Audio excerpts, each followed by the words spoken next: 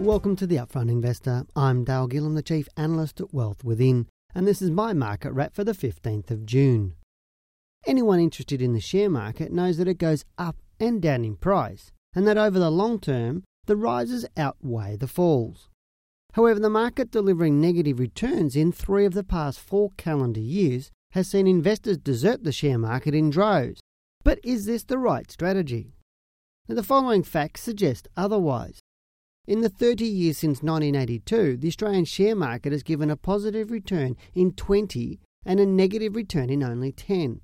This means that we can expect the market to finish the year in positive territory 66.7% of the time, whereas prior to 2007, this figure was actually around 73%. So what has really shaken investor sentiment, though, is how prior to last year, we had not experienced 2 negative years in succession in all of that time. Further, the worst negative year experience was minus 43%, which occurred in 2008, with the average negative years being minus 14%, and the biggest positive year was 59%, which was achieved in 1983, with the average of the positive years being 20.7%. Now, as I talk about in my book, if you lose 10%, then your investment needs to return 12% just to break even again. So if you lose 14%, then you need to make a little over 16% to break even. So what does all that mean? Well, to put this simply, statistically speaking, if all your portfolio did was to average the All Ordinaries Index over the past 30 years, it would be impossible for you to lose. And remember, these figures do not include dividend income. Now, the problem is that most investors are impatient and make emotional decisions, and as such they enter and exit the market at the wrong times. So what do we expect in the market?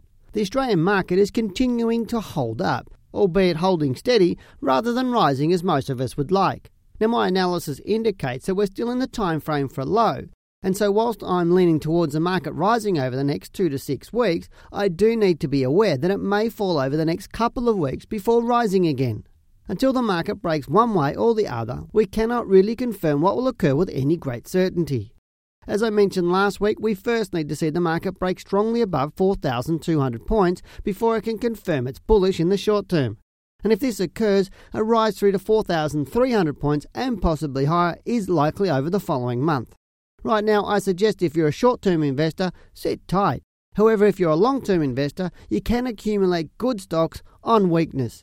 I'm Dale Gillham, the Chief Analyst at Wealth Within, and that's my market wrap.